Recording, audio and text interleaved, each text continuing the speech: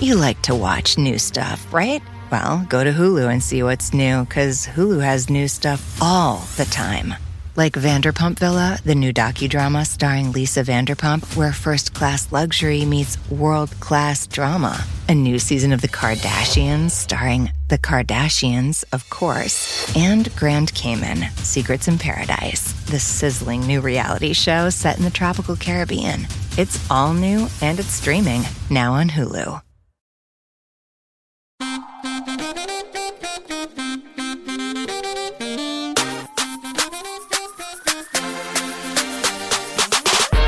And we're back with an all-new episode of Keep It. I'm back. I'm Ira Madison III. Thank God. I was lonely. I was with strangers. They took advantage of me. I'm Louis Fertel. Hi. Ira, I have a question for you. I was just out getting coffee and there was music on. And it was a band and a song that I don't believe has ever come up on this show. And I think pop culturally, people are divided about it, but I know what I think. What are your feelings on Kokomo by the Beach Boys? Oh, I think we've talked about the Beach Boys before. Okay, well, great. But I don't think we've discussed Kokomo in depth. I don't know how I feel about Kokomo by the Beach Boys. Which album is that off of again? Well, it was written for the movie Cocktail. It didn't. I want to say it got a Golden Globe nomination, but that was the year of "Let the River Run" by Carly Simon, so it didn't go very far. But Aruba, like Jamaica, yeah, you know that song. I love Cocktail. Oh, I mean, a Tom Cruise cinema. classic. I love Tom Cruise's 2 stars films. You know, like Days of Thunder, Cocktail. You know, just he made okay movies also. Before he was crazy. Oh, correct. Well, and even, I think this is even before like Mimi Rogers, so like even before like Born on the 4th of July, etc. But there was a cover of this song I heard recently by some outfit artist named Holiday Sidewinder, which is so good.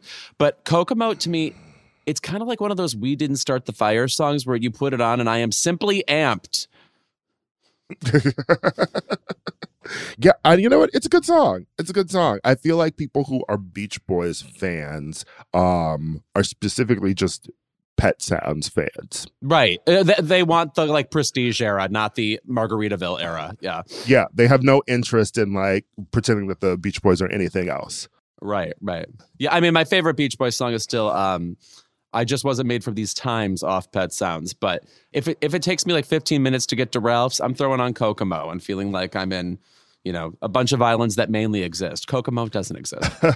I do want to say a brief note about last week's episode, our Danny Pellegrino interview. A friend of mine heard us talking about Rosie and, the friendship with Tom Cruise, about how like they're still in contact, right? Mm-hmm. And my friend said that his boss worked with Tom Cruise once, and literally every Christmas they got a coconut cake and a card. Oh, as in from Tom Cruise? Yes. Well, he does seem like one of these, like, really, like, I think if you meet him, he's utterly charismatic and, like, remembers your name. And, you know, he's one into of those manners. He's one of those ultra showbiz, not schmoozy types, but just networking types.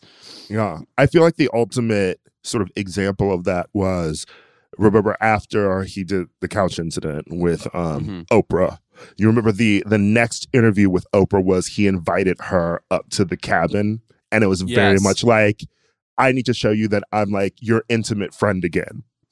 No, what I mainly remember about that, I don't remember the content of the interview. I remember they run into Katie Holmes at the door and she goes, "Yeah, I'm just about to go into town." The fuck? Oprah's here. The prearranged, I'm going to meet you here and then just be on my way out was so strangely choreographed. You know, I mean, but maybe it was the invention of Vogue's 73 Questions then, you know, where Vogue shows up at the door and it's, oh my God, Vogue magazine is here? I had no idea. Let me finish doing what I was doing with my day. Yeah, right. Let me put down this rolling pin. I was just making a cake or fucking whatever. Yeah. It's very Law and Order interrogation. Yes. You know, like whenever they go to interview anybody, they're always like, well, you know what I'm going to do? I'm going to keep doing what the fuck I was doing while these police officers are interrogating me. And then I'm going to stop what I'm doing when I find out it's about a murder. Because the cops are always like, well, you know, she was murdered. And then they're like, oh. I have to stop throwing these fish into these crates. Yeah. And then they're helpful. Yeah. What do you want? Yeah. All right. Well, this week we've got a return guest on the pod. It is Gabrielle Union coming back to hang out with us again for some reason. But last time she was here, I threw my arms up. It was a roller coaster. She was so much fun. I love it when a guest comes on and they're like, you know what? I have a lot of opinions. And guess what? I feel like sharing them. And that is, I think, her sort of vibe. The beauty of this not being a completely filmed podcast is that whenever there's a guest on that Lewis loves, he is truly like excited like a grandma. Oh, yeah. The hands are up in the air. It's I'm one of those like used car. Price is right. Come on down. No, I'm one of those inflatable men outside a car dealership. Just flapping away. But if you would like to see some of the recorded content from this podcast, you should check out Crooked's new pop culture channel, Uncultured, on YouTube, where this week we are asking you to vote on your Oscar predictions before Sunday's big show. And that means that you get to hear our Oscar predictions today, and you will also get to see our Oscar ballots online. So, you know, go and fill out your own. And I just want to say, I have now seen complaints recently about how often we have discussed the Oscars recently. And to those people, I just want to say, we're almost there. Keep on trucking. There have been complaints. People defended my honor, luckily. They're like, I think Lewis is only programmed to discuss the Oscars. He can't help that this is the only thing he loves. And so thank you to those people. It also happens once a year. So truly, once the Oscars are over and we talk about it, we move on. Right. By the way, there's no other pop culture going on right now. I'm sorry. I check all the time. So anyway, check out Crooked's new pop culture channel, Uncultured. And of course, don't forget to rate and review this podcast. And before Gabrielle Union, we're going to do another deep dive into some blind spots we have in her film oeuvre. Yes. Yours is, I'm going to say, a more justifiable blind spot than mine, because I realized I hadn't seen this movie in full. I had only seen the critical climactic scene, and that is Love and Basketball. So I'm a big sham, and I went and saw it finally last night. Lewis has been telling lies for years. Yes, right. No, literally over 20 years, just telling people you've seen Love and Basketball. And I watched The Honeymooners. No, so which I'm sorry, no offense to Gabrielle Union, is I forgot that existed. I forgot we had that in the world. I wonder if she'll remember it existed when we ask her about it. All right, when we're back, we jump into the movies of Gabrielle Union.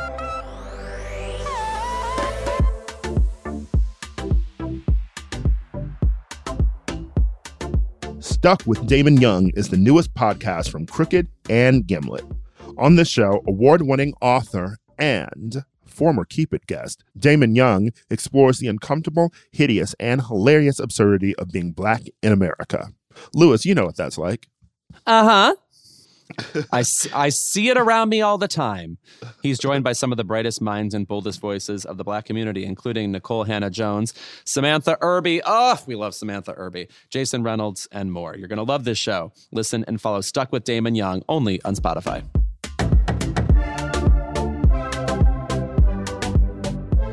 Today's guest has been in some of the most quotable and iconic films of recent history, but we have not seen them all. So this week, Gabrielle Union, Blind Spots. First up, Lewis, your people are already typing angry comments about you not having seen Love and Basketball. I feel bad for me. I was dumb not to have seen it before. In fact, the movie was reduced in my head to a joke I always make about Justin Timberlake, that it's his favorite movie. You know, can't you just picture, be like, hey, Justin Timberlake, what's your favorite movie? Oh, you know, it's Love and Basketball. You know, with this like proto Michael Jackson accent that he sometimes has. I'm sure I brought this up before. He used to do interviews about having met Michael Jackson where he'd be like, yeah, and that's when I met Michael Jackson. I'm like, what is this voice? Maiko? Was Michael that before? Jackson? Was that before or after he started talking like a Gib in every interview? Right. No, I mean, there's eras. I mean, people, give Madonna shit for the accents all the time, but Justin Timberlake, I mean, let's start tracking that. Duolingo, etc. Anyway, Love and Basketball. I'll start with criticisms. It is 20 minutes too long. I don't really know why it's that long. Like, I can't tell you like what scene needs to be cut out. It's sort of like every scene is a minute and a half too long. But otherwise, let's just first of all say, you know who slays in this movie? Alfre Woodard. Not that you would ever watch an Alfre Woodard in a movie and think, well, she was bad. But in this movie, she kind of has a role that I think would be even read as boring on the page. Like, oh, she's sort of a traditional mom and wife who's sort of on the fence about her daughter's ambitions. Man, she is very powerful. She really puts the heat on Sanaa Lathan too. You can see her sort of transforming Sanaa's acting just by her sheer force, and that's exciting to see. I also want to say that this movie has one of the few high school dance scenes where it definitely looks like a movie, but it's believable and you want to be there, and the music is popping. They're playing a lot of like I believe Bobby Brown comes up. Just Got Paid, that song comes out. That should be playing at every dance. Speaking of Justin Timberlake, before NSYNC covered that song to hell. Right. Yeah, who gave them the right? That's really unusual. I would say that one thing Alfre Woodard is actually very good at is playing a mom, and I think it's maybe just because she infuses it with, more believability than sort of like a regular person would, just sort of like a boring mom role on the paper. But, you really get a lot from her in a role like that. It's like gritty. I don't know. I think people would not make a character like that, like kind of like that kind of bubbling under anger. Like I think she really channels that in a way that you wouldn't necessarily put into the role. She's really sort of channeling too, like the time period. Like it's set in early 80s in Los Angeles, So in the beginning at least, so like it's a mom who moves their kids in the early 80s to LA, and then like as time progresses, like being a Black mother in that time period, you're going to be going through something a bit different than the rest of your contemporaries right across America. It reminds you of sort of her role in Crooklyn. Of course. Also, the romance in this movie between Omar Epps and Sanaa Lathan, they really set up the intensity of it by making them dance with different partners at this high school dance. And the partners are Boris Kodjoe and Gabrielle Union, and they hate it. So it's like, wow, they must really be in love if they're really dancing with these people. Boris Kodjoe, it's like I'm like clinging to my face. I can't believe somebody looks like this. Cinema. Yes, right. Yeah. and Boris Kodjoe, they're not like overtly playing horrid people either. So it's not like they're, utterly disgusting from the jump either. So that was a clever move on the filmmaker's part. I miss when Boris Kodjoe was like the hottest person that Black people would bring up ever. Mostly it's because it's I'm like slightly sick today. So I was thinking about the sort of like sick at home starter pack. That people always make memes about online, the starter pack for when you're sick and what you're doing at home when you're missing school. It would always be The Price is Right.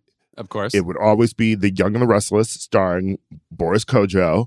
Oh, looking fine as hell on it. And then it would be like, so there's always this debate between the people on Instagram, Black people on Instagram, whether or not it's 7-Up or ginger ale, which is the soda your mom would give you so that you could feel better. And listen, I know a lot of us drank ginger ale as kids, same, but I'm not going to have people erase the fact that sometimes your mom would give you 7-Up. I never drank ginger ale growing up. I always had 7-Up when I was sick. In fact, that was probably the last time I had 7-Up, come to think of it. Right. Someone called it that the 7-Up was like the white starter pack. And I'm like, you know what? Well, maybe sometimes mom was like, I'm going to get the 7-Up. Okay? I'm going to feel classy today. I have the feeling they cost the same amount. Like, why wouldn't you just have 7-Up? No, 7-Up and saltines. Oh, also crackers are still like among my favorite foods. So anyway. Yes, saltines, and well, that's because you don't like foods in general. That's true. You don't like flavors. I'm on the fence about them. Why do we need them?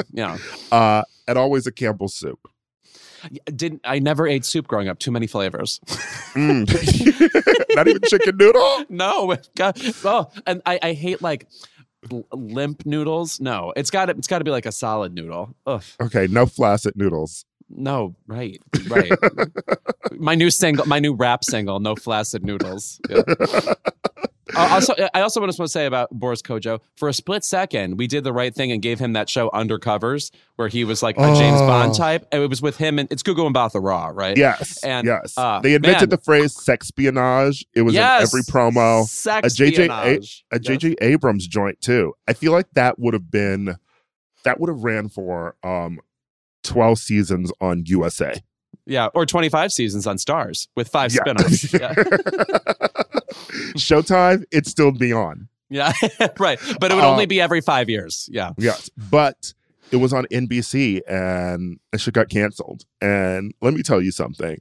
I'm not going to look it up right now, but I'm sure the ratings for Undercovers, which was canceled after like 2 episodes, are higher than a season of Mad Men combined.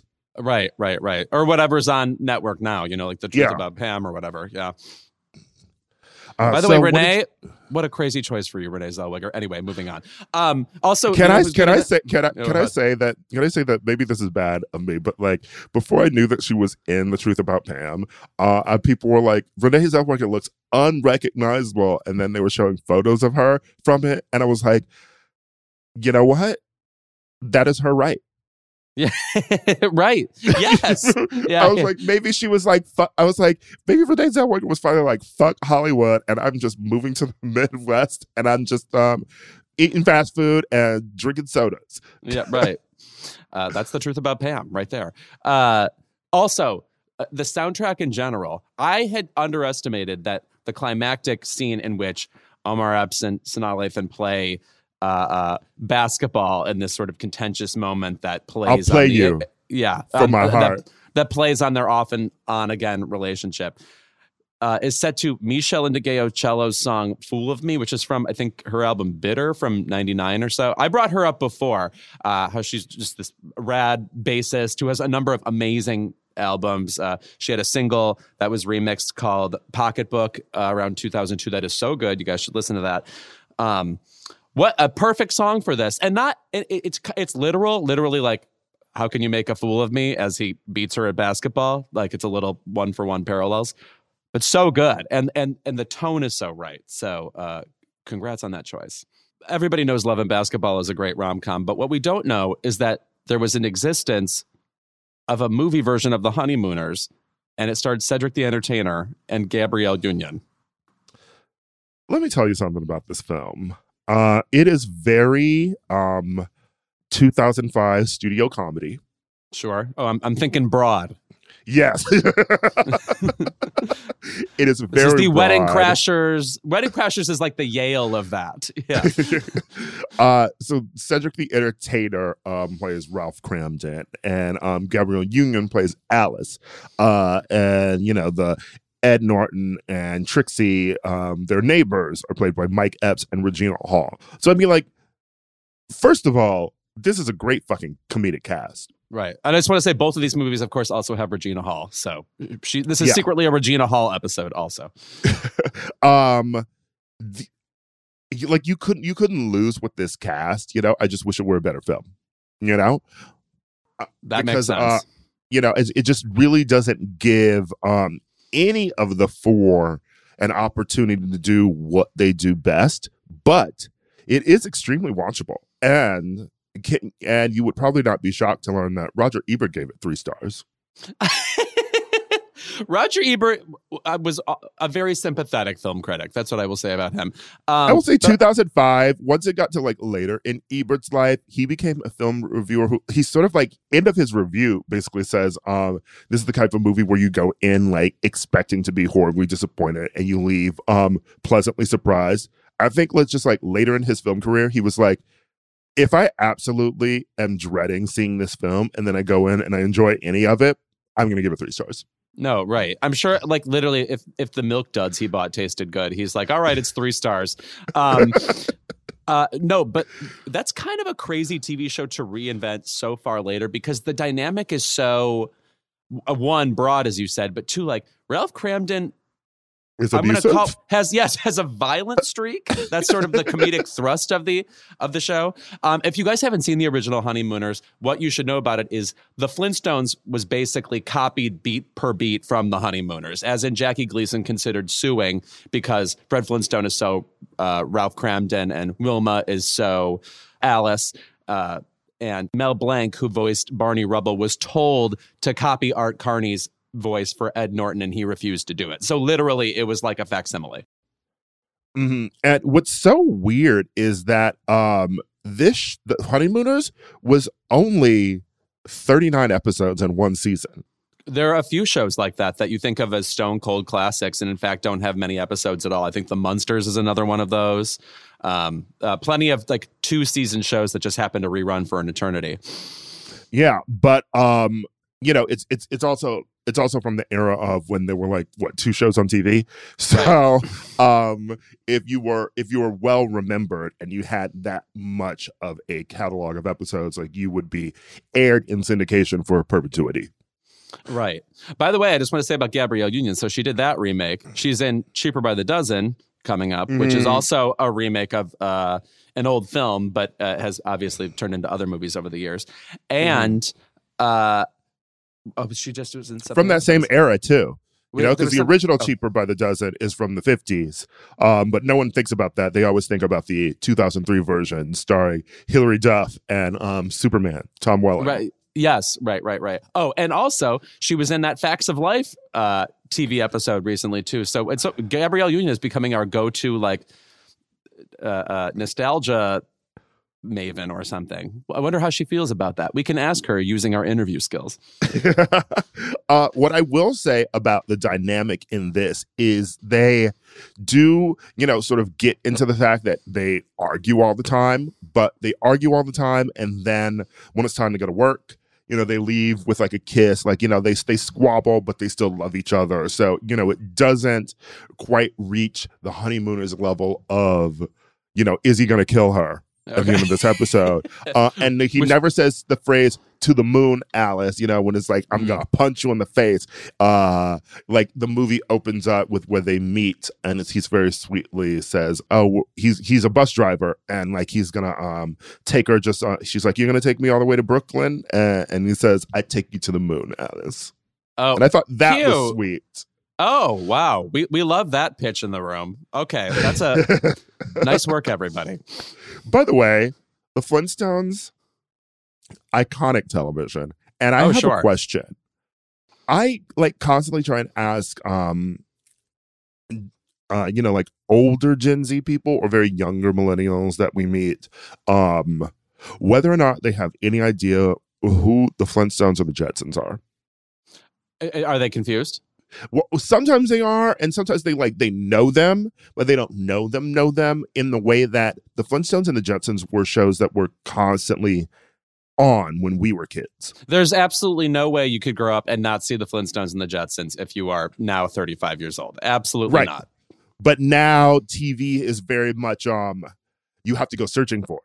Right. And so I have no idea why you would even see it anymore. It is sort of a shame. I mean, I feel that way about old Looney Tunes and stuff, which was never my thing, but I have, of course, seen 100,000 Bugs Bunny cartoons. Please. I was wearing a shirt yesterday that had Barbara Feldon from Get Smart on it, which used to be like, everybody has seen Get Smart. Now you would, I think if you interviewed 100 people on the street, one person will have seen Get Smart.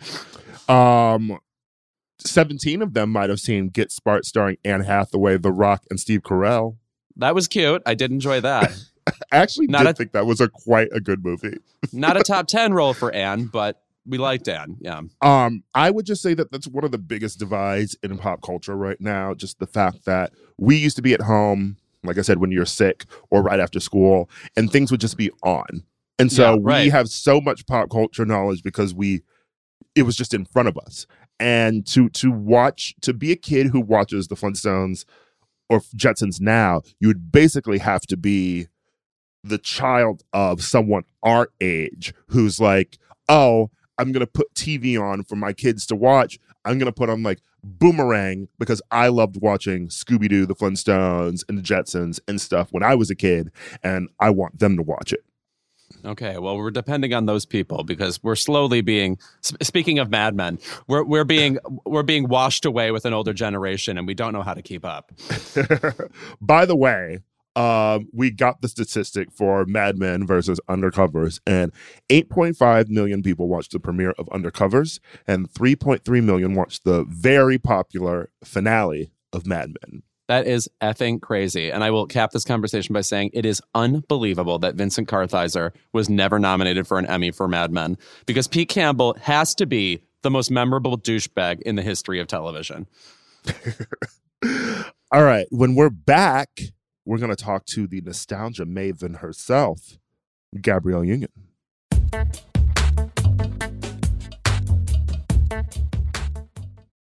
Keep It is brought to you by Barefoot Dreams. Lewis? Yes?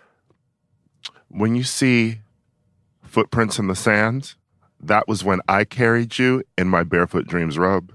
Now, is that a Leona Lewis song? No? If you want to bring coziness into your life, you turn to Barefoot Dreams, especially now as the brand is celebrating their 30th anniversary. With those 30 years of coziness, Barefoot Dreams celebrates being the originators of everyone's favorite luxe home blanket. And while many have attempted to duplicate their blankets, robes, and more, Barefoot Dreams' fabrication and quality cannot be replicated, so don't believe the dupes. Girl, this blanket is it. I effing love this blanket. I'm thinking about it right now, and I want to jump in my bed, which is sponsored by something that we'll do another ad for momentarily. Get ready. There's a reason why Barefoot Dreams has been on Oprah's favorite things list 6 times. Jesus, get a life, Oprah. My God. Dressing head to toe in Barefoot Dreams is the key to comfort, as their collection of ultra-soft robes, loungewear, and accessories are made with premium materials. Their products make the perfect gifts, too. I throw this thing on. I wear it like a shawl. I look exactly like Ellen Burstyn. And I am the coziest a human being can be. Because, by the way, it's still that time in Los Angeles where it's like pretty mild outside and then your apartment is cold. I can't explain it. I don't know things like basic science. For Keep It listeners, you can get 15% off your first purchase at barefootdreams.com with the code KEEPIT15. Don't miss out on Barefoot Dreams soft, soothing fabrics that will bring luxury to your life.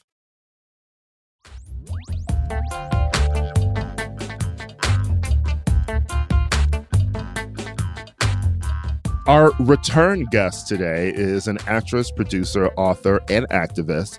She is now the star and EP of the new and improved Cheaper by the Dozen, out now on Disney+. But most importantly, as I said, this makes her a 2-time Keep It guest. Please welcome back, Gabrielle Union. How are you? Good morning. Good morning. Good. How are you? I'm all right. This is like my last day of press for Cheaper by the Dozen. Okay, let's talk about being at the end of a press cycle. I mean, do you completely exhaust every single experience you've ever had with the people you made the movie with? I have no original stories left at this point. At this point, I'm making shit up and hope that no one me in these lies or calls me out. It's fine. You'll start turning into like a Robert Pattinson or Lady Gaga. Like, you know what? I was actually eating children on the set of Cheaper by the Dozen. Listen, by my next interview later on tonight with my husband on his show, I'm going to just flat out say I'm a fucking cannibal. And there were actually 12 kids, and then I ate a couple, on lunch break. Yeah, you're like delirious. Like and you're nervous. You don't want to misspeak. You don't want to say anything crazy, but you're like sleep deprived. It just feels like you're walking through landmines. Like at any moment, you're going to say the wrong thing. It's going to happen. Mm-hmm. Well, we were just going through moments in your filmography in which we had blind spots. And we realized that recently you were on the Facts of Life live reboot on ABC. And you're also in this reboot of Cheaper by the Dozen. Yeah. What is it like to be... And we also talked about The Honeymooners, which we were in years ago. That was my blind spot. I had never seen The Honeymooners. You missed so much because I don't think my mother saw that one either. So, Ira, you are in great company. But what's it like to remake something that is like age old and, beloved, and to put your stamp on it? Is that fun or daunting or what?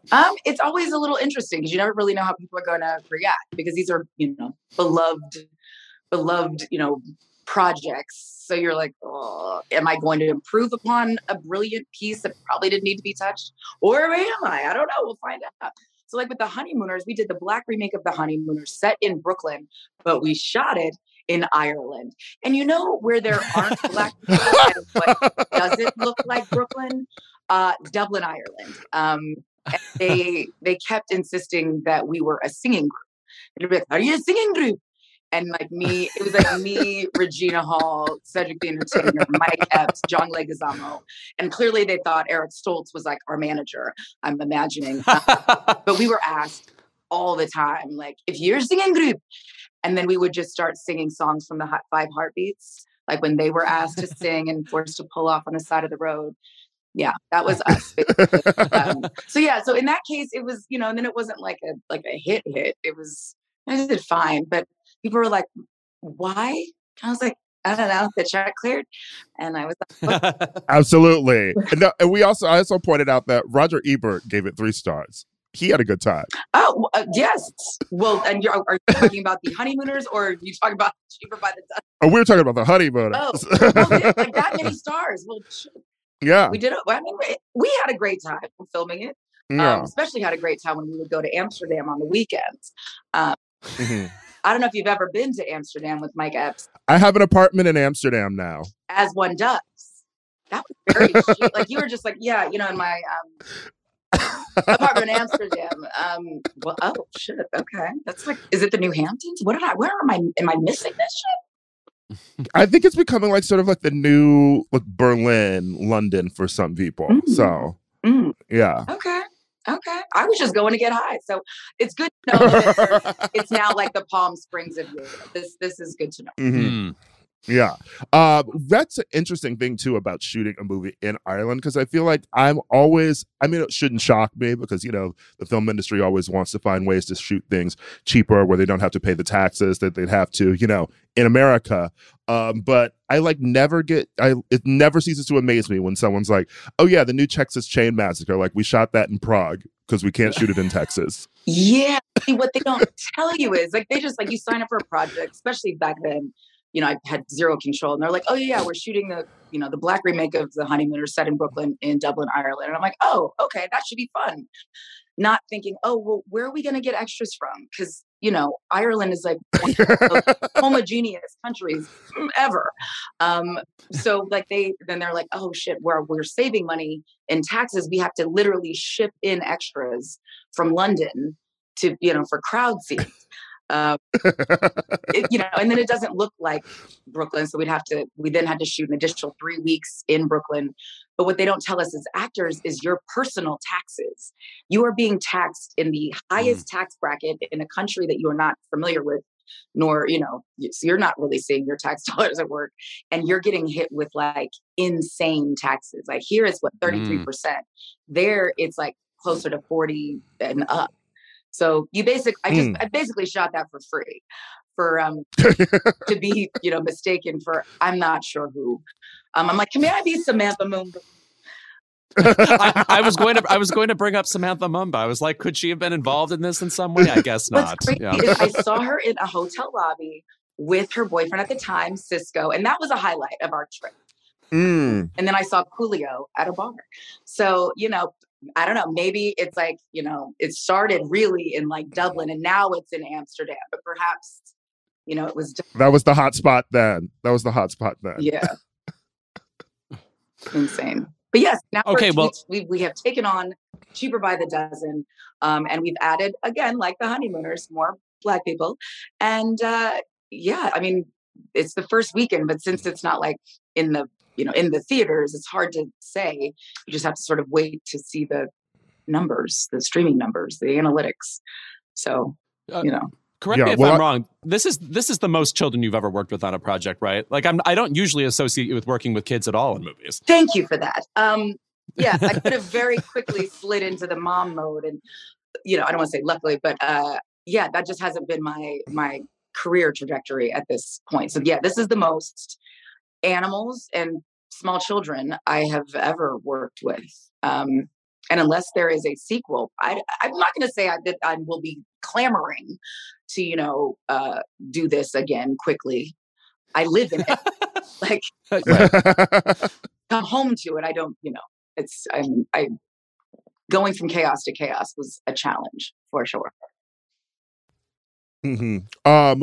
What's so interesting too about this movie is that, like, I watched it and I literally was taken right back to watching every Disney Channel original movie that I used to watch, and so, like, I thought it was really sweet. And I would say that it's funny when you do these remakes and then you come in with like preconceived notions, and I will say that, you know what, by the end of the movie you had me convinced that you were in love with Zach Braff. So you did that. I mean, listen, it's weird because like you get cuts, especially during the pandemic. It's normally like you're kind of watching it with test audiences or at least other, people in the studio. But during the pandemic, you're getting these cuts and you're watching it at home. I'm looking at my makeup. I'm looking for continuity. I'm not really looking at it for how does this land? It's hard to tell. I shot it. I know where the jokes are. So it's not like I'm going to be surprised I was there. So it wasn't until the premiere that I got to see it, in the way that it should be seen with an audience. And they are howling. Like, my husband is not an easy chuckler. You know what I mean? He doesn't find everything funny. He was dying. He was laughing out loud, like uproariously, disrupting, the next joke. I'm like, there's 3 more jokes. Yeah. So like to entertain him as well as, Zaya, as well as Kav, who's only 3. I was like, we might be onto something. I think this is going to do pretty well. This audience reaction is way more than I could have ever imagined. So yeah, we're proud of it. I feel like you would also be a tough chuckle. What like actually makes you laugh to watch in a movie? I mean, one of my favorite all-time comedies is Talladega Nights. Ooh, interesting answer. But like anything Eddie Murphy, obviously. Like Life is like, it's Life and Boomerang are probably like my all-time favorite Eddie Murphy movies, comedies. But like back in the day, it was like The Incredible Shrinking Woman. I found to be like one of the most hilarious movies. Any Steve Martin movie, like The Jerk, Blazing Saddles. Like I laugh at like the obvious shit, but also like Dave. Like I cringed Dave. Abbott Elementary and Grand Crew have me dying. Yeah, like it's a weird range of mix of things. Insecure, obviously. I want to say our friend Joel Kim Booster posted about Abbott Elementary and how, man, it is so hard, one, to be like a new voice in prime time, and then to get something on the air, one, and then 2, it's fucking really good. So she really, what an astonishing accomplishment for her. Yeah, no, Quinta, she's been, like, I kind of did one of those, like, you see somebody that you like are obsessed with, but you only really know them through social media.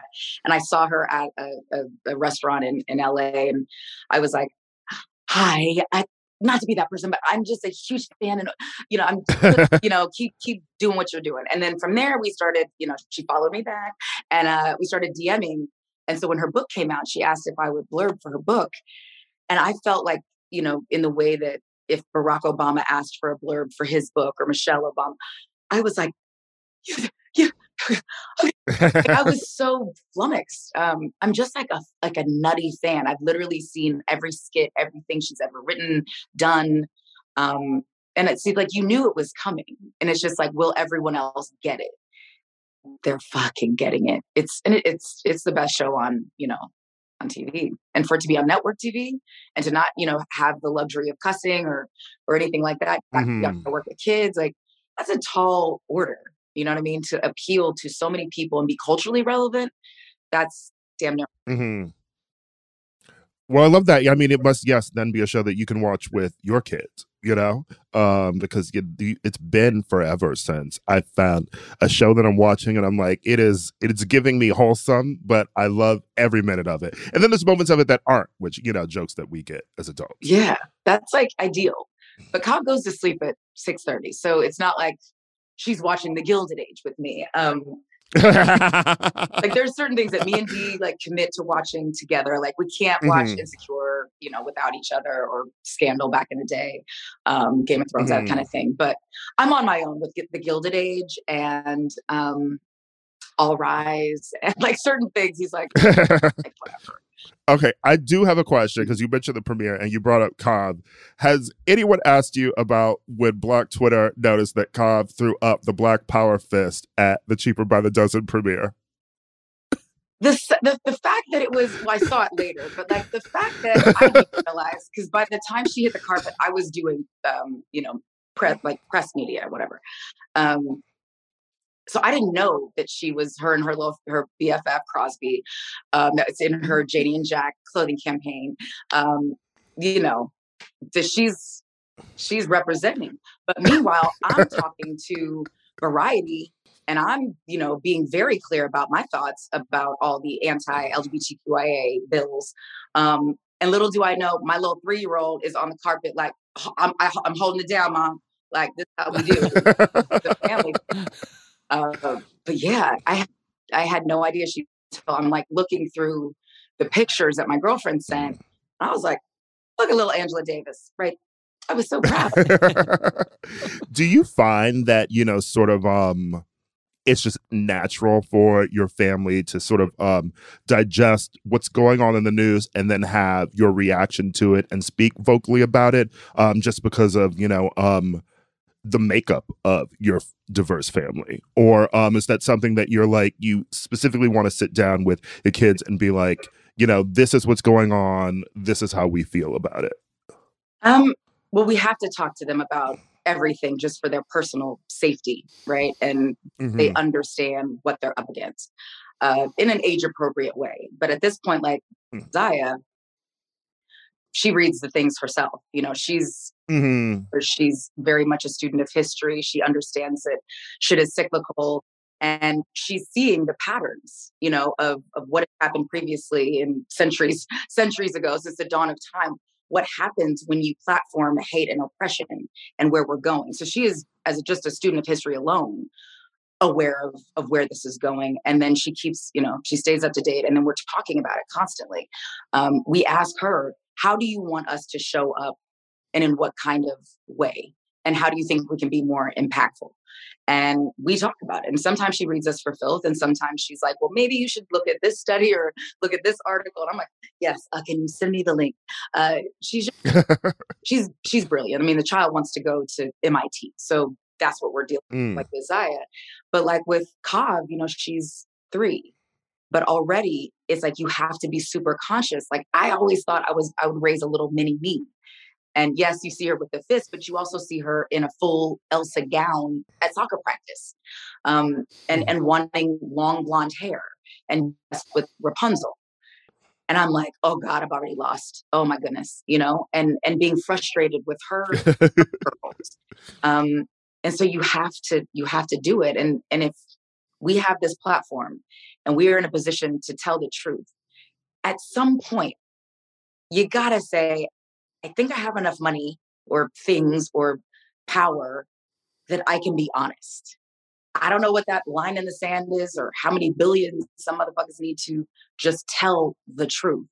Tell the truth, shame the devil. I don't know what that barometer is for everybody, but we hit that number a long time ago. Like I was 19 when I sued my first company, when I realized that Payless Shoe Source, I positively identified the man who raped me after the first robbery and sent us a notice about a $10 pair of canvas shoes, but couldn't send us a notice that could, you know, save my life.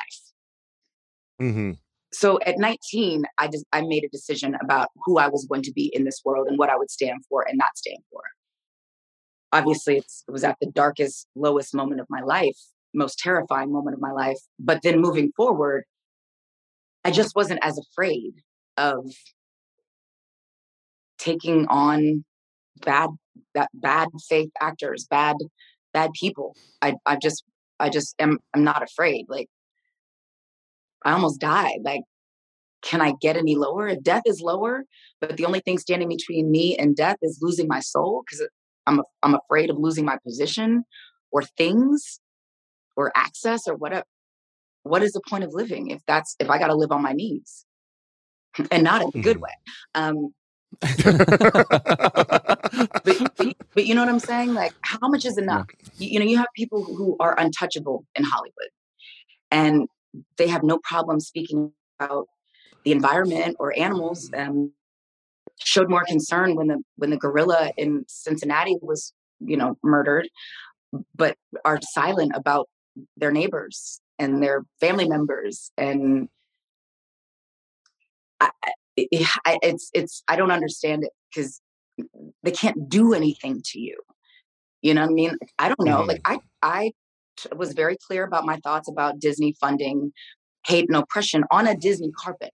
I don't know if they might murder off my character, on Cheaper by the Dozen. It's like the sequel, Zoe has died in a tragic accident. I don't know. The reality is, I don't know. I will never know how my name is spoken of in rooms, due to me telling the truth. Right? I have no idea. Luckily, there's enough other companies that are willing to hire me, knowing that I tell the truth, and I will not be held back by fear of what, take my career away. I'm Black in Hollywood. What does that even mean? You know what I mean? And luckily, I have a husband who's done, okay for myself. I'm only falling so far. So if I can't do it, like, Jesus. So I do. I try to cover as many people and things as I can in a given day or week or what have you. I try to put my money where my mouth is, but I don't do it performatively. Like, if they were to do a poll, like, who have the Wades given money to? People would be like, really? What? When? And I'm like, yeah, I didn't do a press release about it. I just handled it. I saw something on social media. I DM'd this grassroots corporation. I was like, could you guys get some extra funds? Could you use a Ford truck? Could you use, like, whatever? If I have it, you have it. And that's just kind of how I've had to move through life as an adult since I was raped at 19 and sued the company that was responsible for that. And now they're bankrupt. Sorry, Payless. But we should have gotten right with the Lord. Karma was a little delayed, but karma's right is always right on time.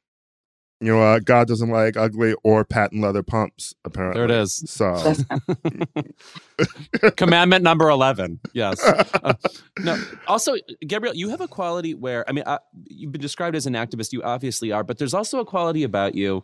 And it makes me think of Jane Fonda specifically. I know there are other celebrities, but she's who's coming to mind, where it's like, there is no reticence about learning. It feels like you are on every corner of the web, just like either meeting people or gaining information somehow, some way, not afraid to get it. What are your kind of favorite methods to just, I was going to say stay informed, but just to know shit in general? Are there ways that you like gathering information that are really empowering to you? A number. I don't rely on one news source. I think you learn, well, so a hard head makes for a soft behind. I learned quickly that you cannot just trust one news source or one, Twitter follower. Like, so if I see something, I'm going to hit like a number of international news sources to see if there's a through line here. I'm going to check in with trusted media journalists who don't have publicists. Like, just, I want to know, real facts. I don't want colored facts, if you will. But that's the only way I can have at least some confidence that what I'm reading or hearing is accurate. But it just takes a little bit more time to do your due diligence, which I don't mind. And then certain journalists will lead me to other journalists who lead me to other journalists to, who cover different things that I'm passionate about or maybe want to learn more about. But just being open to new voices, from different parts of the world. And yeah, just kind of doing the work, which sounds so cliche, but it really is just a few more clicks, a few more follows. You know what I mean? Like perhaps I'm not going to be like, oh, somebody said the Queen of England is dead. and I'm just gonna retweet that on just the strength of one website. I'm gonna go to like, you know, BBC, Al Jazeera, like no. And it turns out faulty intel on this one, you know. But I'm, you know, so it's like when I look at Twitter in the morning and I see the trending topics and I see somebody who's a little older, somebody that I know, I immediately think death. But sometimes it's like Janet has been trending randomly for like the last 5 days, but it's just like appreciation. But I wake up in a cold sweat, like, what have they done? What have they done to Janet? Okay. Okay. I need her SNL performance of Throb to make the rounds again. When people see that, I feel like she gains a whole new generation of followers. That to me is the main Janet touchstone for me. Yes. And Samuel L's favorite song of hers from the documentary. Oh, that's right. Oh my God, did he win with that comment? Yes. Yeah. Dude, did you guys watch all the document, like all the parts? Yeah. Oh, please. Mm-hmm. Yeah, that was must see. It was in our household. Yeah. No, we talked about it out here where like one of the wildest parts was seeing the invention of the song Scream, like in the bedroom. Oh my God. Well, it's wild because it's like there's me, the fan of Janet, and then there's me who had dinner with her a couple months ago. But it's like they're the same, but also like it's hard for me to suspend the woman and mom that I know, you know, that were talking toddler stuff. And then I'm watching like I don't know who she is. It's weird. There's like a disconnect where I'm like, oh wait, that's my fucking friend, yo. That's insane. Like I still like, you know, if I go to the concert, like we went to see her and it was like me and Queen Latifah and a crew of our friends. We both know her, mind you, screaming like we've never met her, and this is the first time we're seeing her perform live. She just has that effect. You know what I mean? Absolutely. I mean, the best part of the show is always, I said this when she did it each time, would she pause after a certain moment and she'd go, a lot of hits, huh? Listen. And I'm like, yes! So many hits! Well, thank you for being here again, Gabrielle. You know, it is... I know. Yeah, I feel like it was so... I feel like you were one of the celebrities who was sort of... stayed in our minds during the pandemic because you were like, you know what I'm going to do? I'm going to put on a fashion show every day on Instagram, which we loved. And now it's great to see you back, you know, in the cinema again, because, you know, we've always sort of admired just sort of like your quality and presence on screen, you know, and I think we all deserve to see more of that. You are like one of the actresses. When you ask Black people, who's your favorite actress? Like, they'll bring you up. You know, so we want to see you more. Oh my goodness. Well, you're going to see a lot more of me after this one. Then I'm back to my regular fare, you know, kissing. Okay. So at some point this year, I have a movie that we just finished reshoots on called The Perfect Find with Keith Powers and Gina Torres and Lala Anthony and Aisha Hines. And I know I'm missing a friend in there, Stilo Brim, Jungle Pussy. I mean, it's an insane cast directed by Numa Perrier. That'll come out on Netflix. Older woman, younger man, and there's this movie that I did with directed and written by Elegance Bratton, starring Jeremy Pope, me, Bokeem Woodbine, and that's called The Inspection. It's basically like Moonlight meets Officer and a Gentleman, and I play. Okay, wow. I think this role will be very surprising. So.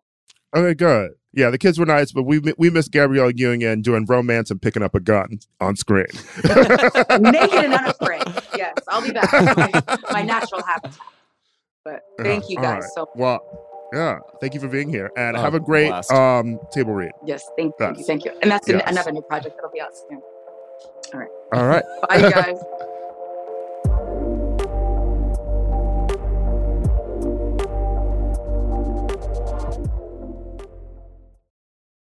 Reese's Peanut Butter Cups are the greatest, but let me play devil's advocate here. Let's see. So, no, that's a good thing. That's definitely not a problem. Reese's, you did it. You stumped this charming devil.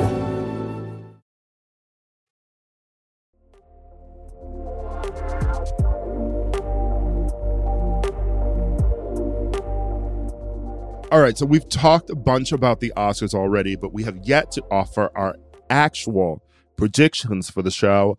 My prediction is this show is going to be a fucking mess. What leads you to say that? Every thing that comes out about the Oscars every day. I'm like, do I want to watch this fucking show? I know I will, but it's wild that the Oscars is in a point where it's trying to lure in new viewers, and every decision that they make to lure in new viewers is turning off regular viewers. Right. As a friend of mine just said, it feels a little bit like the Democratic Party. They are obsessed with reeling in people who are fundamentally uninterested in what they do, while at the same time making their own fans scream. Oscar moderates is who they're trying to get. It's like if the casting directors of Friends were adding all the guest stars that they used to have on every episode of Friends, but also were like, you know who we're actually going to get rid of? Like Rachel and Joey and Ross. Yeah. Yes. Right. People are here for the guest stars, not the actual people that you tune into every fucking week. Right. No, it's again, I think I brought it up before. It's as if the producers of Jeopardy were like, well, if we want everybody to watch, the questions have to be multiple choice. It's like, no, we like this now. It's good now. Anyway, so I would just want to say about Oscar predictions, I am not good at them. It's not really a skill set I pride myself on having. Obviously, there are always surprises the night of, but the things I end up predicting well are the things everybody predicts. So just this is going to be humiliating to me, and I look forward to that, but just be aware. Mm-hmm. I tend to sort of be good. I've won a few Oscar ballots in my day. I think last year when we watched the Oscars together, I think I had like maybe lost by like 1 point because I tend to always you'll see it on here. There's always at least one or two categories where like I can't pick who I think is going to win, and I have to support who I'm rooting for. Yeah. Oh, I see. You're too full of heart is your problem. Yeah. But Best Picture. Oh, we'll start right there. Great. Yeah. Well, let me say something. I feel like there is a contingent of voters that still actually is gunning for Drive My Car, which in many artistic ways is leaps and bounds ahead of everything in this category. I know that's a long shot, and people are basically saying it's down to Coda and The Power of the Dog. Ultimately, I'm going to pick The Power of the Dog because I think people agree it's very accomplished for Jane Campion. Everybody in the cast is great. The movie looks great. For an epic, slow movie, it is very watchable. And so I think people want to congratulate themselves for having watched it and enjoyed it and understood it. And also, Coda is worse than it. Coda almost was great. I love the decision-making the main character, played by Emilia Jones, has to make. But ultimately, it settled for something too easy. So I feel like it ended up fine when it could have been fabulous. Mm-hmm. Also, you know what? Like, didn't have enough dialogue in it. Okay, that's your joke. All right. Who's the screenwriter? You're a Coda, child of dumbass adults. Okay. Yeah. I'm a dumbass all on my own, Lewis. You don't have to involve my parents. You know what? I think I'm gonna go with Power of the Dog too. I think it's gonna win. Would I prefer something else win? Sure. I honestly would love a West Side Story one. I thought it was a great movie. You know what? I would have no problem with West Side Story winning. I think it is a super muted conversation about the quality of that movie we've had. I like all of the performances in it have something. The look is great. I thought the pacing was great, especially in a movie of especially in a year of overlong movies. So it's unfortunate that we haven't had more discussions about West Side Story. I think it's mostly just because in the conversation, with directors, Steven Spielberg has he's been around. Yeah. Mm-hmm. So it's like, what are we going to do? Celebrate Spielberg again? Yeah. But he did it. I agree. So, it's a wonderful film. Best Director, I think. Well, Miss Campion's going to get it again. If only so she can find a new black person to insult at the awards. I guess you and I didn't get to talk about that. We had Kyle Buchanan on last week. Again, I'm going to call it a failed joke. Like she was going for, the Williams sisters literally don't play against men when they play tennis. And I am literally in a category against other men. But that parallel alone is a stupid one to make. And then the comment, the more you think about it, like the worse it gets, the more insulting it gets, the more ridiculous it gets. So I guess there's some suspense, like, will voters retract their appreciation of Jane Campion? But ultimately, I think they want her to win it. So, and I've always hated that bitch. And then it's coming around on her for The Power of the Dog. But she did do that piano movie, which gave Holly Hunter her Oscar over Angela Bassett. So Jane Campion has been on my list for a minute. Yes, right.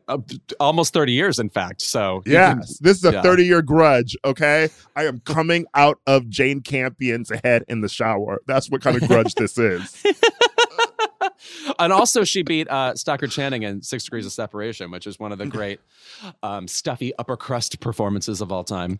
You know what? I would. It's weird because it's such an interesting category. I don't know if I would give Spielberg the award. I thought it, obviously we fucking love West Side Story, and we said that we would be fine if it won Best Picture. I think that what I really love about it is him trying his hand in a musical, and it's amazing. But I think that he could get a Best Director for doing a musical later. Like, this is his first musical. Let's do it again. All right, yeah. Play it again. It's also weird that this is like one of P.T. Anderson's best films. And Licorice also Pizza very has well completely directed. dropped out of the combo. Right. Well, other than people are upset necessarily with what is deemed a racist scene. The John Michael Higgins character who has the wife and he talks in an exaggerated Japanese accent and then he can't understand what she's saying. It's going for a broad laugh and coming up with basic racism. Yeah. I mean, it's about what you'd expect from the director of Boogie Nights. I mean, this man gave us Phantom Thread. I mean, I love Paul Thomas Anderson. I fucking Magnolia. love him too. I mean, he's the reason people care about Amy Mann now. Yeah. Yeah. I mean, I love that man, but he is still a straight white man. Right. So right. Can't expect too much from him. All right, Best Actress. I mean, which is still, I mean, if we've discussed one category to death on this podcast, it's this one. But I'm sorry, this is one of the most interesting matchups ever in Oscar history. So allow me to fixate. I finally saw The Eyes of Tammy Faye. What'd you think? Plane. I fucking loved it.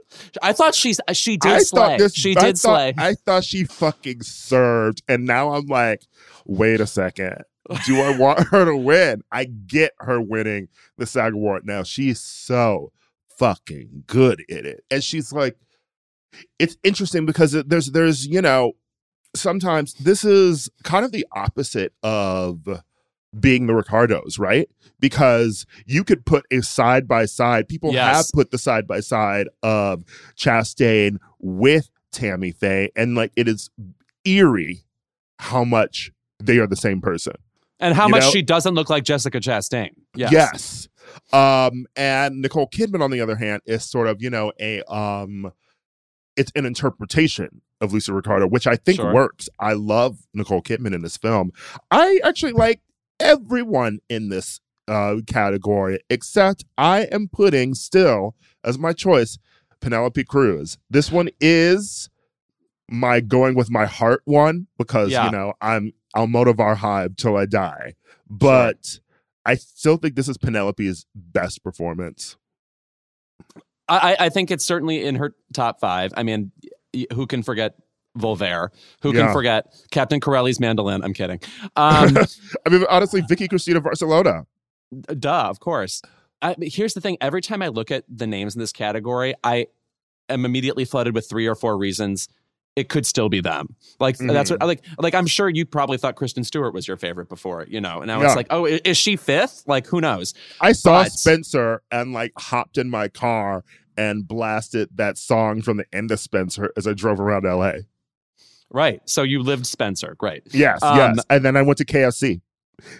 And then the paparazzi killed me in a tunnel. This is my ghost. By the way, we went to our friend had a Spencer-themed birthday party where he got KFC. This is not SponCon. Guys, it was the most delicious meal I had all month. Okay, moving on. I think I'm going to go with, God, people. I can't believe I'm saying this. I am going to go with Jessica Chastain to win. I think she will win.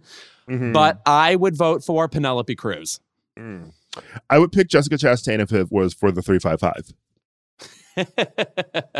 Which is in danger of becoming my new salt. The 357? Yeah, right. It is in danger of becoming my new salt. I love the 355. I've already rewatched it twice.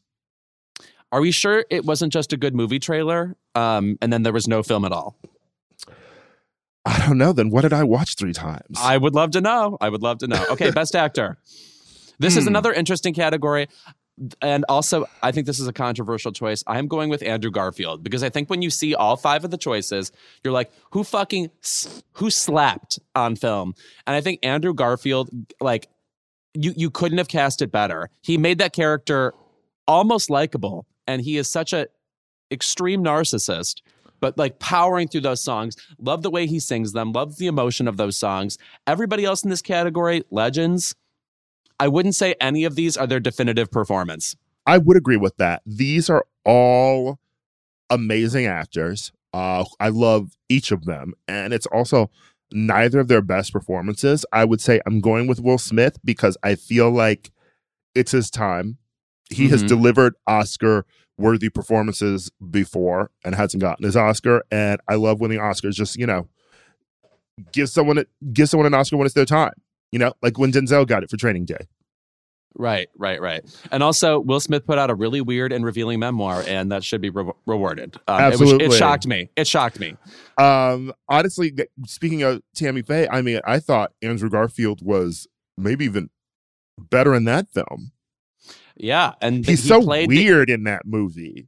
Right. Like slimy in the right way, like enigmatic in a way that it justifies how naive Tammy Faye's characters is. That's sort of a problem I have with that movie. It really pretends she had no idea what was going on. She was a saint. She loved LGBT people. She's just, a laundry list of wonderful qualities. Mm-hmm. And meanwhile, he's the only dark force in that couple. It feels a little unlikely, but he was wonderful. He was deliciously evil though in that scene where like he finds out about the affair and then goes to bed and it's like in the morning it's like, I forgive you, but you're going to have to talk about it on air. Right. Yes. Great scene. Great. What a great scene. Mm-hmm. So yeah, I'm going to go with Will Smith. Now, Best Supporting Actress. Well, we have 2 keep it veterans here, Anjanou Ellis and Ariana DeBose. And I think it is between those 2. I do too. I think it's going to be Ariana just because she's won every precursor. She's also, of course, very memorable in the movie. Wonderful gown. Yeah. So. And honestly, she'll give a great speech. Yes. Also, queer woman. So you got to support that. That's true. I don't know that Jessie Buckley did that much in The Lost Daughter for this. Unfortunately, I just don't like that part of the movie. I didn't need flashbacks. I just wish Olivia Colman's character was given no context other than she's sort of done with being a mom. How about that? Yeah. I still haven't seen Belfast, so. Oh, I mean, Judy's great. It's an extremely small part. It's very surprising she got in over Katrina, who has a sizable performance with, a real crying jag in it. But Judi Dench in this movie, there is a moment when the family wants to go see Chitty Chitty Bang Bang, the movie about the flying car.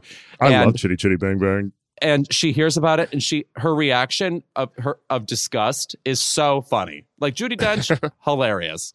Are you saying she's a Bedknobs and Broomsticks fan in the movie? Potentially, yes. They don't explore that subtext. Best Supporting Actor, I am going to go to win with Troy Kotsur from Coda, though I would vote Cody Smith-McPhee. I would vote J.K. Simmons just because I want him to know that anytime he wants to go on a date, I'm ready. Yeah. He routinely dates male podcasters who ask to go on dates. This is going to work out for you.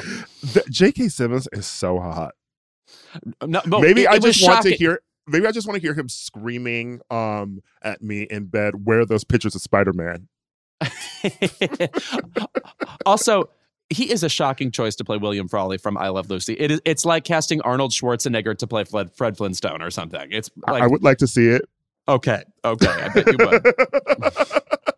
Wait, costume design, I'm going Cruella. I'm going to name a couple more, and then you can see the rest of our picks online. Best original screenplay. I would vote personally for Worst Person in the World, though I think the winner is going to be, oh my God, Is it Don't Look Up? I think that might be it. Because everybody saw that movie. So I'm going to say that. And then adapted screenplay, I'm going to go Power of the Dog. And that'll be another Jane Campion win. I would say Paul might get in on Licorice Pizza. Oh, yeah. I mean, it's a one-of-a-kind movie. I can't compare it to anything. And I think voters in that category remember that. So, and adapted screenplay, I think it'll probably be Drive My Car. God, that would be so fucking rad. That movie goes to crazy. It drives to crazy places. Look at me. I'm like Gene Shalit. Yeah. I sort of hate these moments where you have like a Drive My Car, like a Parasite. Like this wasn't his biggest Parasite. But you know, where it's like, here's a foreign film and we're going to stick it in the middle of these other films. And, you know, it's like, it feels weird. Like, am I going to root for this one versus this one? I don't know. I mean, maybe I'm being xenophobic. Because I love Drive My Car. I'm just like, you know, I feel like I wish it were more the norm where there are other foreign films like in the race. Like, I think that Parallel Mothers should be in there, you know? I just feel like every year the Oscars always throws like sort of one in there. And then it's just sort of like, all right, well, what are we doing here? Right. Like if they were in good faith voting for the best screenplay all the time, it feels like 4 of these would be foreign, for example, you know? Yeah. But I don't know if I've ever said this before. We're not ready to have that conversation. So, last one to wrap up on before everyone else can see our results online. Best original song. 1, do you think Beyonce will perform? And 2, do you think that she will win? I think that if Beyonce is performing, then Be Alive is winning, because the only way they're going to lure Beyonce out of her home to the Oscars is if they show her the ballots. You know, Price Waterhouse is like, we're breaking all of our traditions. Here it is. You can see your name on the envelope. Please come. Yeah. Well, the rumor is she's performing on a tennis court in Compton for this, which would be amazing. I mean, I think she's performing. She's not going to disservice the Williams sisters. She's going to show up and perform. Come on. That's fair. I am going to say the winner is... It feels weird to vote for No Time to Die. I feel like that's what you want to say. I'm going to vote for the Dos Oruguitas from Encanto because of the residual, we need to talk about Bruno omnipresence. Well, I'm Beehive, so I can't not vote for Beyonce in any category. Okay. So that's my answer. Going with your heart again. All right. I'm going with my contractual obligations. So you can see the rest of our recommendations on Instagram with the official Keep It Oscar ballots. And when we're back, keep it.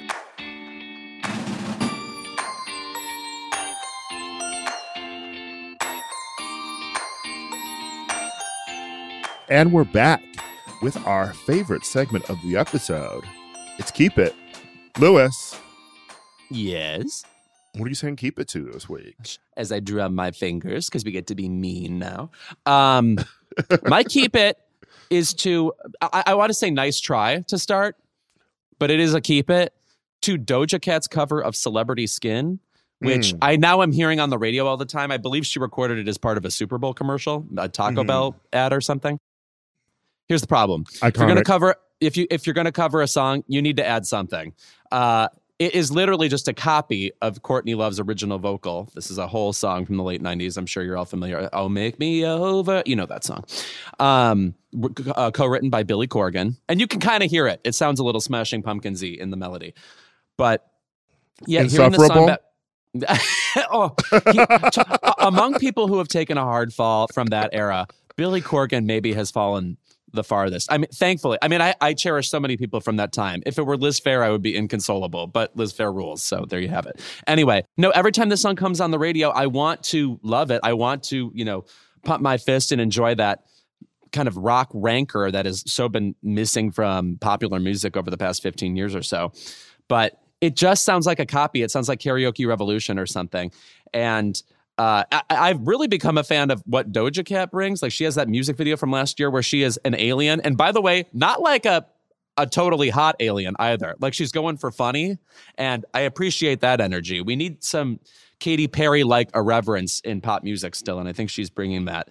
But yeah, it just makes me want to listen to the original Celebrity Skin, which I think is Courtney Love's best vocal. You really hear, one, how influenced she is by Stevie Nicks, and then 2, just the wrath and the sarcasm and the rowdiness of the song is second to none. And yeah, I think it's Hole's best single. I know it's not off Live Through This, which is considered their best album, but Celebrity Skin, you throw it on, it's just you have to be in a convertible or something. There's so much gale force of angst coming at you. I mean, you don't think it's somebody's daughter? I'm kidding. You know what? I actually think that much like I think Return to Saturn is no doubt best album, even though most people think it's Tragic Kingdom. I would say that Celebrity Skin is, I think, their best. You know, like Celebrity Skin's a perfect song, but I just think that like Malibu is a gorgeous, gorgeous song. Oh, so. Yeah, definitely. And also, in this regard, the album Beautiful Garbage, which is Garbage's pop album, yes, that we are both obsessed with, is inspired by a lyric in Celebrity Skin. Beautiful garbage, beautiful, So it's directly responsible for an album we are obsessed with also. Also, listen to Petals by Halls, okay? Underrated song. Did you just say Holes? Sorry. Louis Sacker Hive jumped out.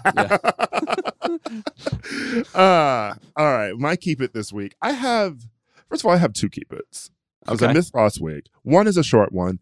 The Deuxmoi culture has to stop. Keep it to taking photos of celebrities eating at restaurants. It's gross. I mean, again, this feels like a alt-right take or something. People treat celebrities horribly. It's largely, I think it would largely discolor your human experience to be a celebrity. That's my feeling. Stop it, mostly because there was a photo of Tom Holland and Zendaya. And in the photo, there's like this man who's trying to eat, who's staring at the camera in horror. And it's like every time you take a photo of one of these celebrities, you also just get a photo of a random person who's trying to go about their day. Right. I think I'm just sort of sick of recording people in general without them knowing. Yeah, it's disgusting. But yet people get mad about police states. I mean, like we discuss things like revenge porn all the time, like, posting that kind of stuff without people's consent. And like, that's gross enough. But actually just like lifting footage on the regular from people and like you possess it and you put it out in the world and you're branding it. That's also gross. All right. My actual Keep It this week is... This is a little different than what you might expect me to be saying about the Supreme Court confirmation hearings. But, this week, Ketanji Brown Jackson is being, going through hearings to be confirmed to be on the Supreme Court. So she can be the first African-American woman on the Supreme Court, which everyone is constantly repeating. In its 233-year history, a Black woman has never been confirmed to the Supreme Court in America. And I'm like, no shit. Right. 233 years. I'm like, okay, well, so for like 100 of those years, they were slaves. Right. The other few women couldn't even vote. So how are they going to be judges on the Supreme Court? And then if it were in recent history, I think we'd know about it. Right. Yeah. So yeah, they haven't unearthed a wild trivia bit or anything. Yeah. I just want to find the one person who was shocked that there was Harriet Tubman never served on the Supreme Court. Isn't that what she did? God, that's so funny. You think Harriet Tubman was walking around making Supreme Court decisions? Instead of taking slaves to freedom? Abraham Lincoln's assassinated. Harriet Beecher Stowe saying, "I won't stand for it," banging her gavel. Yes. Diane Carroll was on the Supreme Court. The Supremes were actually on the Supreme Court. That's why they were named that. Yep. Yeah. But aside from that moment of trivia that's being presented as, oh my God, you've never heard about this trivia, that is actually just sort of basic. Yeah. The other thing that I want to get into, which sort of involves the Jane Campion thing, right? Mm-hmm. Everyone is sort of tweeting oh my God, look at her having to sit there and listening to these idiot Republicans. And for the most part, I agree. No human being should have to listen to Lindsey Graham speak, let alone look at him or be in the same room at him. And also uttering the word racism several times, like he's familiar with the concept. But anyway. I also just want to point out that I love that his reason for being mad and sassing off was he had another Black woman that he wanted to be confirmed to the court, and she is in his pit.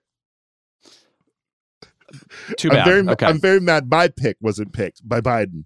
But I want to say that other tweets and other comments are about, like, I can't believe she's going to have to like sit on the court, with these people, etc. Here's one thing I'm going to offer to the world. You don't actually know what's going on in people's heads, so we should stop projecting. This happened with Jane Campion and sort of Venus and Serena.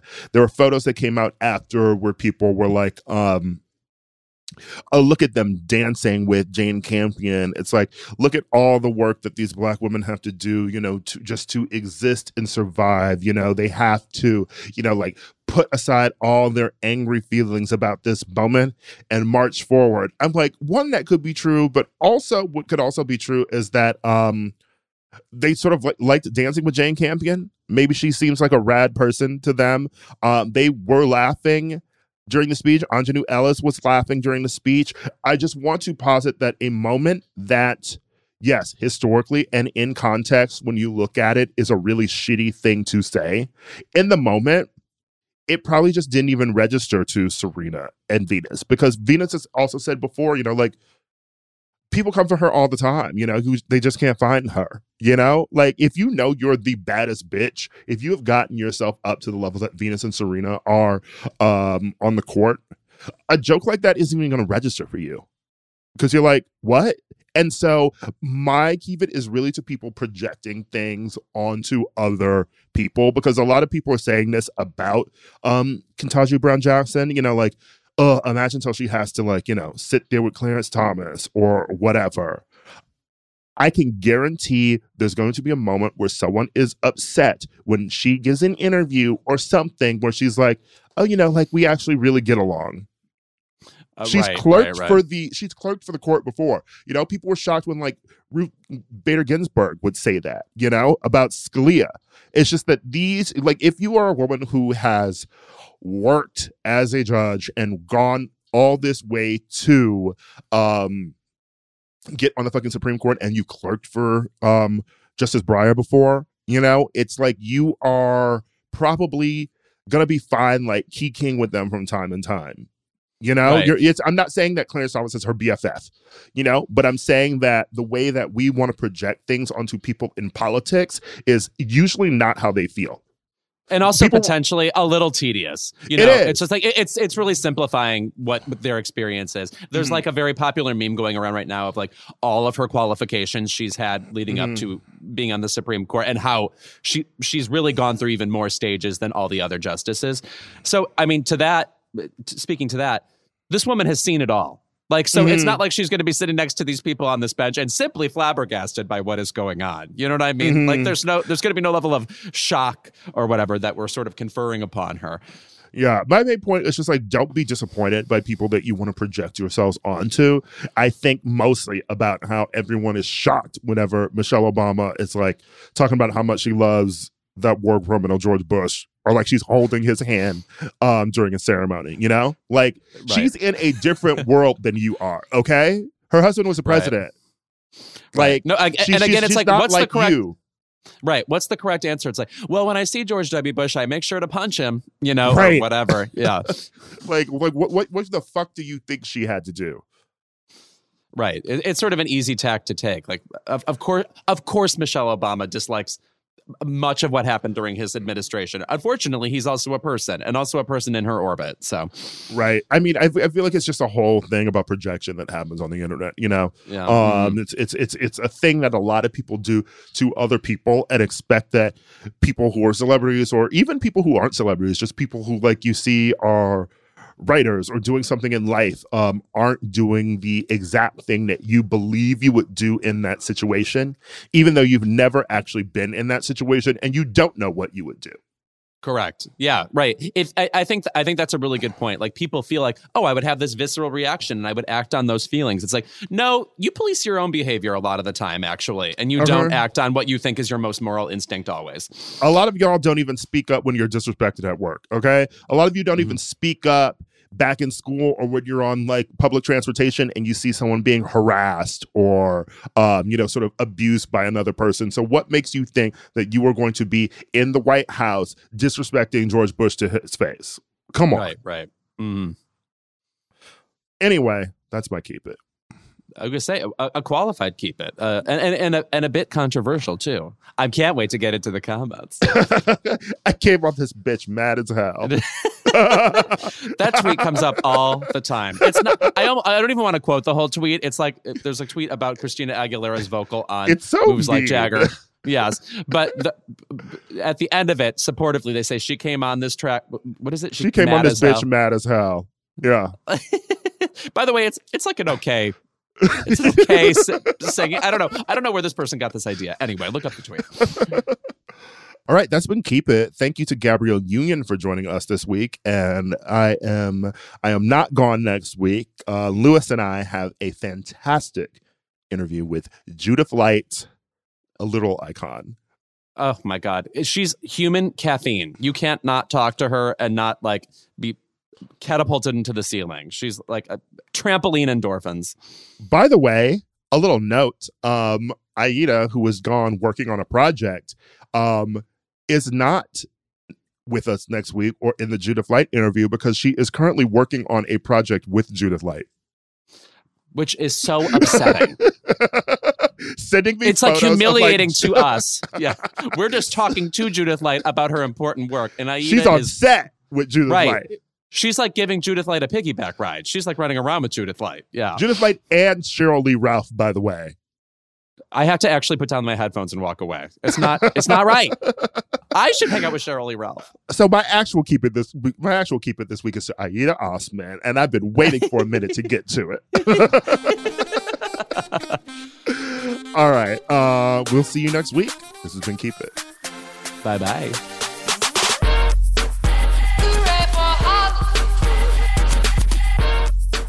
Keep It is a Crooked Media production. Our senior producer is Kendra James. Our producer is Caroline Reston. And our associate producer is Brian Semmel. Our executive producer is Ira Madison III. But I, Louis Fertel, do a good job too. Our audio engineers are Charlotte Landis and Kyle Seglin, and the show is mixed and edited by Charlotte Landis. Thank you to our digital team, Matt DeGroot, Nar Melkonian, and Milo Kim for production support every week.